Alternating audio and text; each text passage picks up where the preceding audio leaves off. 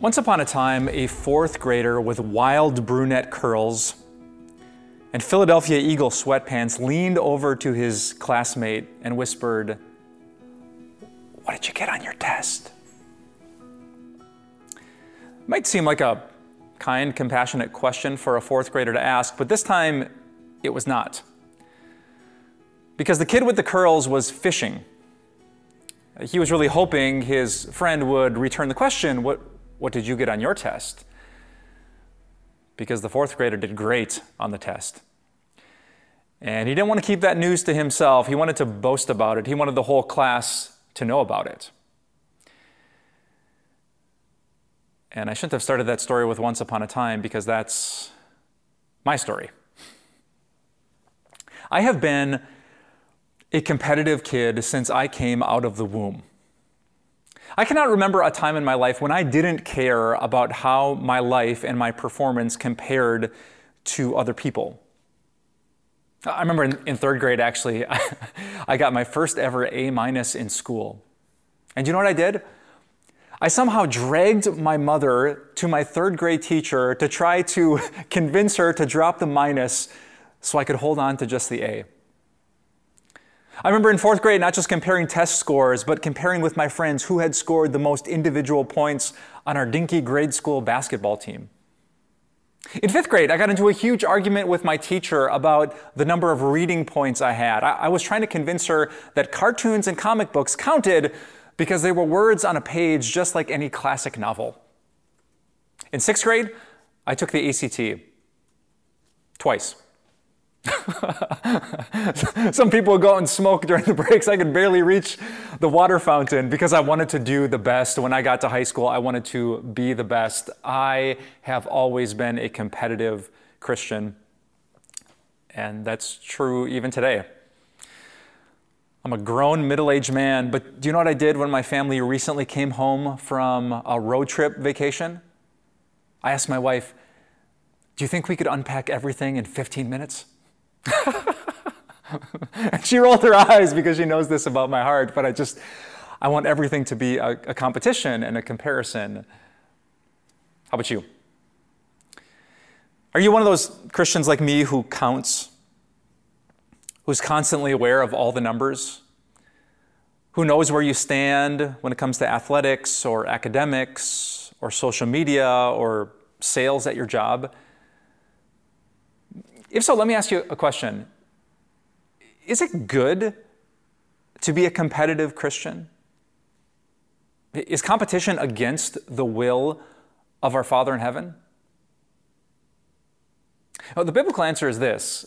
Competition is not necessarily a good thing or a bad thing. It's just a thing.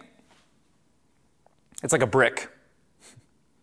You could take a brick and smash it through someone's window. That'd be a bad thing. Or you could take a brick and build a hospital or an orphanage, which would be a very good thing. The question is not the thing itself, it's what you do with it. And that's what I want to talk to you about in the next few videos. How can competitive Christians use their competition to be a good thing for God and not a bad thing that goes against God? Because you've seen both, right? If you're competitive, I'm guessing you're pretty good at things. You have that inner drive and motivation that wants to exceed and excel, to use all of the gifts that God has put in your heart, your mind, and into your hands for the glory of His name. I've seen that in my life, that God has allowed me to exceed and excel, have some influence. That's a good thing for His kingdom. And the other 94% of the time, it's a really tempting thing, right? That when we don't compare well, we mope and we pout. God blesses us with a 75-degree day and a body that can run around a field, but if you don't play well, you throw away the whole day. You can be sitting in 2,000 square feet of air-conditioned blessing with ice cream waiting for you in the freezer, but when you check social media and the numbers aren't good, you feel like you're not blessed, but cursed. Right? It's a challenge to be competitive. And that's why in the videos to come, I want to talk about all the comparisons that people like us make. We compare our bodies to other people's bodies. We compare our intelligence to other people's intelligence. We compare ourselves on social media. We even compare our faith to the faith of other Christians? How can we resist some of those temptations and use our competition for the glory of God?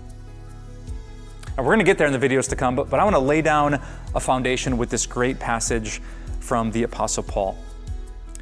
In Philippians chapter 4, the Apostle Paul says, "I have learned the secret of being content in any and every situation."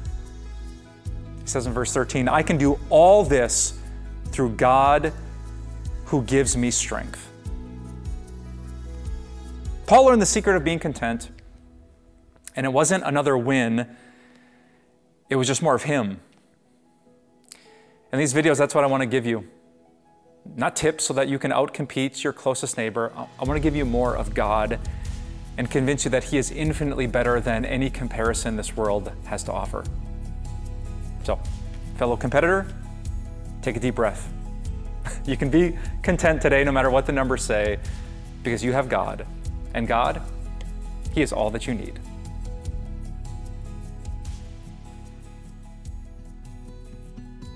Hey, it's Amber L.B. Swenson. You might remember when my podcast, Little Things, was right here on Grace Talks. Or maybe you've never heard of me.